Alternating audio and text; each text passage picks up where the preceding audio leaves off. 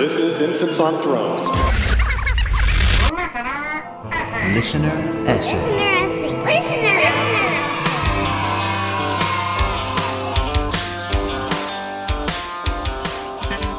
Welcome back to Infants on Thrones. I'm Glenn Ostland, and this is our November 2018 Listener Essay Contest, where you, the listeners, get to say what you want to say, how you want to say it, where you want to say it, and it is more than a privilege that where gets to be here, that we get to host these on Infants on Thrones, where so many of us are all infants, sitting on different kinds of thrones, right? Today's essay comes from Dave, and is titled, Perfectionism, Self-Loathing, and the Virtue of Suffering. And after you listen, please go to our website and vote for it and provide the author some personal feedback. Winners will be announced in early December. First place gets $200, second place $100, and third place $50. All right, ready, set. All right, go ahead. So I've been thinking about writing a listener essay for months, but, it's hard. That's what she said. It's really hard. That's what she said. That's what she said. That's what she said. It's really, really hard. That's what she said! Sorry. It's difficult. In the past, I would have fasted and prayed for inspiration, but that no longer fits my... Idiom, sir? Idiom! Yes, idiom. Thank you, Concord. Now, instead of praying, I turn to my friend Jameson. And his partner, Jimmy Bean. Thanks, George, but it's mostly Jameson. I finally decided just to write the same sorts of things that I like hearing from others in podcasts. I'll just assume that you like what I like. Can't spend 42 years Mormon without thinking your way is the only way. Egocentrism is next to godliness. So I like two things when I listen to podcasts. First, I like hearing people's stories. I feel like it takes a lot to share your story, to be vulnerable, expose yourself for others to judge. I imagine that comes up from growing up in the super judgmental Mormon culture. Anyway, I appreciate when people share their stories because there's usually some part of their story that resonates with me. It feels like we have a shared experience, and then I'm not alone. Then I realize that I'm not the only one dealing with Mormon relatives and guilt trips and whether or not to bless the food when Grandma's here for Thanksgiving. Hearing the stories of the infants and their guests helped normalize what I was going through when I left the church. Before that, there was another podcast where Mormons would tell their stories all the time. Stories of Mormons or something. I don't remember the name, but that's where I first heard of the infants and came over as part of the Dehlin bump. Second, I like to learn something useful when I listen to a podcast. I'll try to share some stuff that's helped me that might help you. Hopefully, someone will benefit from this besides just me. So I'll tell you part of my story. I want to tell you my whole story, but I can't. It's too long. Phrasing? I get that it's annoying when people try too hard to be funny and overproduce their essay, so I'm going to see if I can tone that down a bit. So, we're just done with phrasing, right? That's not a thing anymore? Anyway, in some ways we all share the same story, and that brings us together. At the same time, each story is different and unique. That's why I listen. It's probably why you listen. It's why we need infants, so we can feel connected at a point in our life when we've lost our tribe, our community, maybe even our family. For me, I heard a lot of pioneer stories growing up. Descended from Willard Richards, I was regaled with stories of the early church. This dead relative was a general authority. That dead relative picked the London Temple site. Great-grandpa was LeGrand Richards' first cousin, so I got to meet him as a child. And all of these dead, great, and valiant relatives were in heaven right now, watching over me every minute of every day.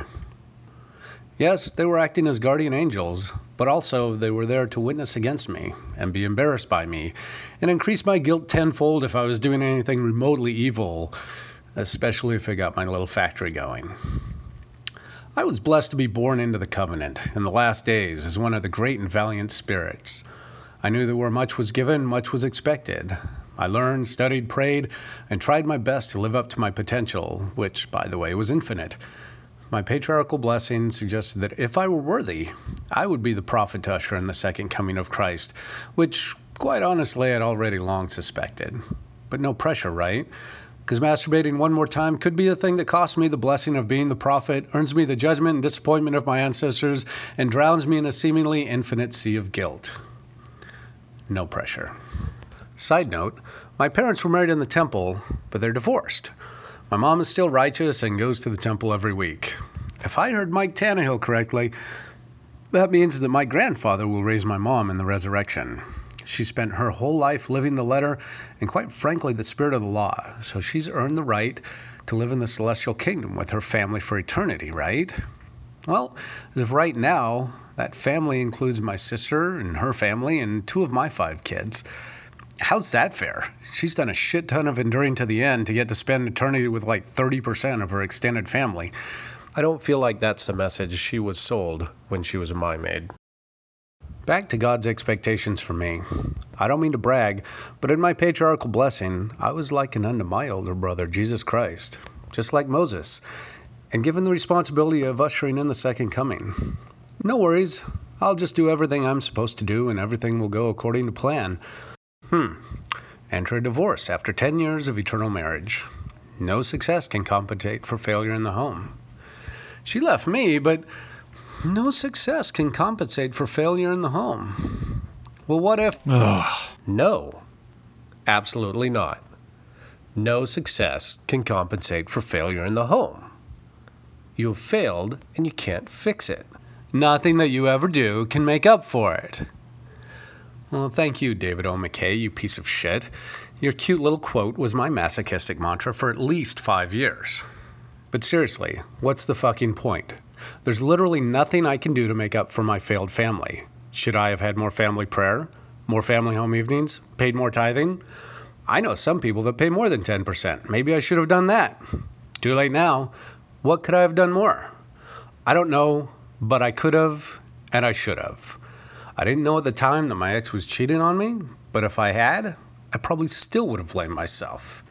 As the priesthood holder in the family, it was my responsibility to make sure that we all got to the celestial kingdom, and I failed. What do you do when you have to be perfect, but you fail in the most spectacular way possible? Of course, you endure your trials and tests to prove your faith to God. You know, like the pioneers. So I hated myself. I wondered why God hated me, but I endured. I endured until I had a great spiritual experience and revelation that turned out to be utter and total bullshit. There was too much cognitive dissonance, and it all collapsed. This is what happens when they preach from the pulpit that either it's all true or none of it's true. Okay, you win. None of it's true. So I left the church. I was crushed, and I left. My divorce brought out into the open a pattern of self-loathing that had always haunted me, that I continue to struggle with, and which I suspect is the lasting legacy of all good Mormons and all former TBMs.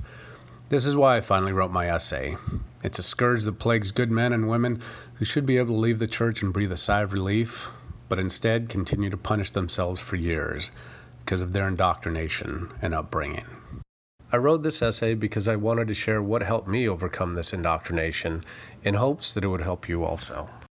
After years of self-reflection, I've been able to identify the 3 patterns of the psychological damage done by a strong Mormon upbringing: perfectionism, self-loathing, and the virtue of suffering. So let's talk about the bullshit effects of being raised Mormon that I'm still dealing with. Maybe you can relate. Perfectionism is one. Not in a, I have to get good grades in school sort of way, but in the, if they do not walk up to every covenant they make at this altar in this temple on this day, they will be in my power sort of way. Another side note, have you ever wondered what it's like to be those guys who played Satan in the Temple movie? I mean, imagine how people look at you when they see you in the grocery store in Provo. I bet it gets old really quick. Anyway, we have to do everything right or our families will suffer for eternity, right? No contention in the home, be to church on time, all dressed and polished, family home evening, scripture read, fucking home teaching. Are you kidding me? Just be fucking perfect and follow every thought spit out by every general authority in every conference ever, including hashtag Ponderfy or Ponderosa or whatever. Honestly, it's so stupid that I don't even have the energy to look it up at this point. Anyway, there's literally no way to conform to every requirement put upon you as a Mormon. Some of them are fucking incongruent. What then? Anyway, perfectionism leads to self-loathing because you're not going to be perfect. But you're expected to be perfect, and God's love and your parents' love and eternal life are all dependent on being perfect. So you fail, because nobody's perfect. as defined by Joseph Smith. So you're going to fail. You're going to fail yourself. You're going to fail God. You're going to fail your pioneer ancestors. You're going to fail your children and grandchildren and everyone else who ever lived that's depending on you to be perfect. So you're a failure. How could you not hate yourself for being so weak and such a failure? Yeah, it seems absurd when we say it out loud, but a lot of you are thinking like that. I know some of you are because I was, and a lot of others have shared a similar experience with Mormonism, and it's a natural way for someone to develop when they're raised with high-pressure fundamentalism. I promise that your self-loathing is not a reflection of your actual worth or accomplishments as a human being. Apologies for my humble brag, but I have multiple graduate degrees, I've published several books, I'm in a Hall of Fame, I have a pretty successful business with 12 employees. I still struggle with a sense of self-worth. I've been out of the church for 6 years, but it lasts. It lasts. Your sense of self-worth does not reflect your actual worth. You have value, and you bring light and joy to those around you, even if you don't always see it. One more Mormon trap that I want to touch on is the virtue of suffering. That is a fucking cancer. We laud the pioneers because they suffered so much, and we're grateful for it. I'm grateful for the challenges that God has seen fit to bless me with. The natural fucking destructive conclusion there is that if I'm not suffering, I'm not worthy. If I'm legit happy and my life is wonderful, then I'm somehow cheating the system and not really earning my place in heaven. When someone asks how I'm doing, am I great? Or am I great in spite of the fact that my kid pierced her nose, my business is failing, and I have colon cancer?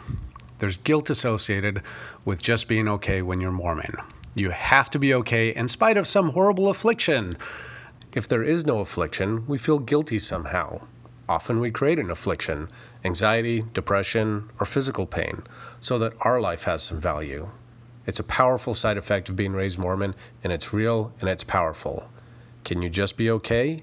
Yes, but it takes determination and it takes practice. So now comes the portion of my essay where I try to offer something useful to you, the listener. I've been a therapist for 25 years, Mormon for 42 years, and ex-Mormon for 6. What do I have to offer to help? Surely I have something to offer. Don't call me Shirley. I do. I've grown tremendously both personally and professionally in the last 6 years. The issues that I see are perfectionism, self-loathing, and suffering. My therapeutic 3 pattern for dealing with these issues is mindfulness, self-compassion, and acceptance. At the end of the day, all that means is shit happens. Get over it and relax. I know it's not that easy. It's hard. Shut up! Will you shut up? But in the end, that's what it comes down to. How do you do it? It's easy to be pithy and summarize it, but it's difficult to actually do. But you can. Here's how. First, bring mindfulness into your life. The human brain can only focus on one thing at a time, and if you're focused on the warmth of the sun on your face, the beauty of the mountains in the background, or observing your thoughts as if they are clouds passing through the sky, rather than the very definition of who you are, then you're not obsessing about whatever it is that normally fills your mind. Negative self-talk, worrisome, anxiety-producing self-talk, or something else to complete this 3 pattern. Next is self-compassion. I was out of the church, so I only know through the Inference General Conference parody, but remember the Give Joseph a Break talk? The GAs were willing to tell people to stop holding Joseph Smith, the greatest man who ever lived, save Jesus himself, a break. Well, give yourself a fucking break. You were indoctrinated from childhood, guilted, manipulated, and, God, what's the clinical term? Oh yeah, mind-fucked for however many years you were in the church. How many years have you been out trying to see the world in a new way? Probably much less time. Give yourself a fucking break. Allow yourself to take some time to overcome the brainwashing. The hooks may be in deep. You're a good person. If you believe there's a God, then she loves you and understands that you've been through some shit. Allow yourself some imperfection. You're not Mormon anymore, so you don't have to be perfect. And what is perfection? Joseph Smith's ideal? Brigham's? Whoever the prophet was when you were a kid? Whatever. You're you, and you're worthy of love and compassion. Treat yourself like you would a good friend going through the same set of circumstances. Oh, you just got a lot nicer and more understanding, didn't you? Come on, be kind to yourself. Here's an appeal to my authority. You deserve it. I've kind of lost track of what was next because of the Jameson, so I'm just going to wrap up because I feel like I've made my point. Mainly that the church sucks. Joseph and Brigham were assholes and continue to be assholes in the eternities who basically created their own Jonesville to get laid, and you're better off for being out of the church. You've done yourself, your children, and your grandchildren an amazing favor by getting out. I hope that your friends and family aren't shitty to you about it. If so, just remember that you did it for your posterity. They love it when you do stuff for your posterity. My wife is signaling to me that I may be coming across as a bit angry. That's fair, and kind of funny. Literally one of the only things that still gets me upset is talking about the church. Most of the time, I just let it go as being stupid and insignificant. But actually spending time thinking and talking about the damage the church does really pisses me off. That being said, the Mormon Church occupies very little space in my life today. I don't think I'm ex-Mo or former Mormon so much as I am a recovering Mormon. There's long-term damage, but I've turned from the lifestyle, so my life is brighter. How's my life better without the church? It's much more than a 10% raise and Sundays off. My marriage is better because I had to realize that it was me that wanted to marry my wife, not God telling me that I had to, so I appreciate her more. My daughter isn't stuck in a tiny box destined to be less valuable than every man around her. She has a sense of self-worth based on her appreciation for her own unique character, not based on her ability to earn a necklace before she turns 18 and be married by 20. My sons can compete in their athletic events on Sundays, masturbate without feeling like their ancestors are watching them and they're destroying their eternal legacy, and not piss away 2 years of their lives selling the church to people who don't want to hear about it. Weekends? Awesome. I literally have an extra day every week now.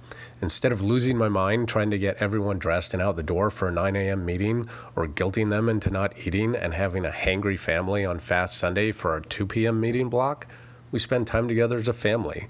We watch sports, we play sports, we hike, we play games, we work on school projects, we have big breakfasts, we plan vacations, we wrestle, we tickle, we bake cookies, we do whatever the hell we want. We spend time together and grow closer as a family on most Sundays, which we didn't do before because we were all in separate classes, angry at each other for having to be there, and feeling shitty for not being perfect, and for making Jesus sad. I have an amazing wife. We've been married for 10 years, and she wasn't Mormon when we got married. She put up with my LDS bullshit admirably, but I think that she likes me better now. She wasn't raised LDS, so she doesn't always get what the big deal is and why it still gets to me sometimes. But she's also a great anchor to keep me grounded in reality and not obsessing about the alternate reality of those still in the church. My younger kids are out of the church and have a healthy sense of self. My older kids are temple married and all in, but they're adults, so I treat them like adults and they return the courtesy. No fighting about the church. I know I'm lucky that way. I know I'm lucky that I don't have to put up with more bullshit from my family. I just have to deal with some disappointment and tears from my mom and sister from time to time. So don't leave the church, or you too will break your mother's back and her heart. Honestly, it sucks, but it's a small price to pay. My friend knew that the two most important things to his mother was the church and her family, but mostly the church. So how do I summarize and wrap up an essay that's been so disjointed and all over the place? I guess it's just this. You are awesome the way you are. You did the right thing by leaving the church. You can overcome whatever lingering effects the church has had on you. And your future is looking better and brighter all the time. It's getting better all the time. I used to get mad at my school. I can't complain. The teachers that taught me weren't cool. I can't complain. They're holding me down, turning me round.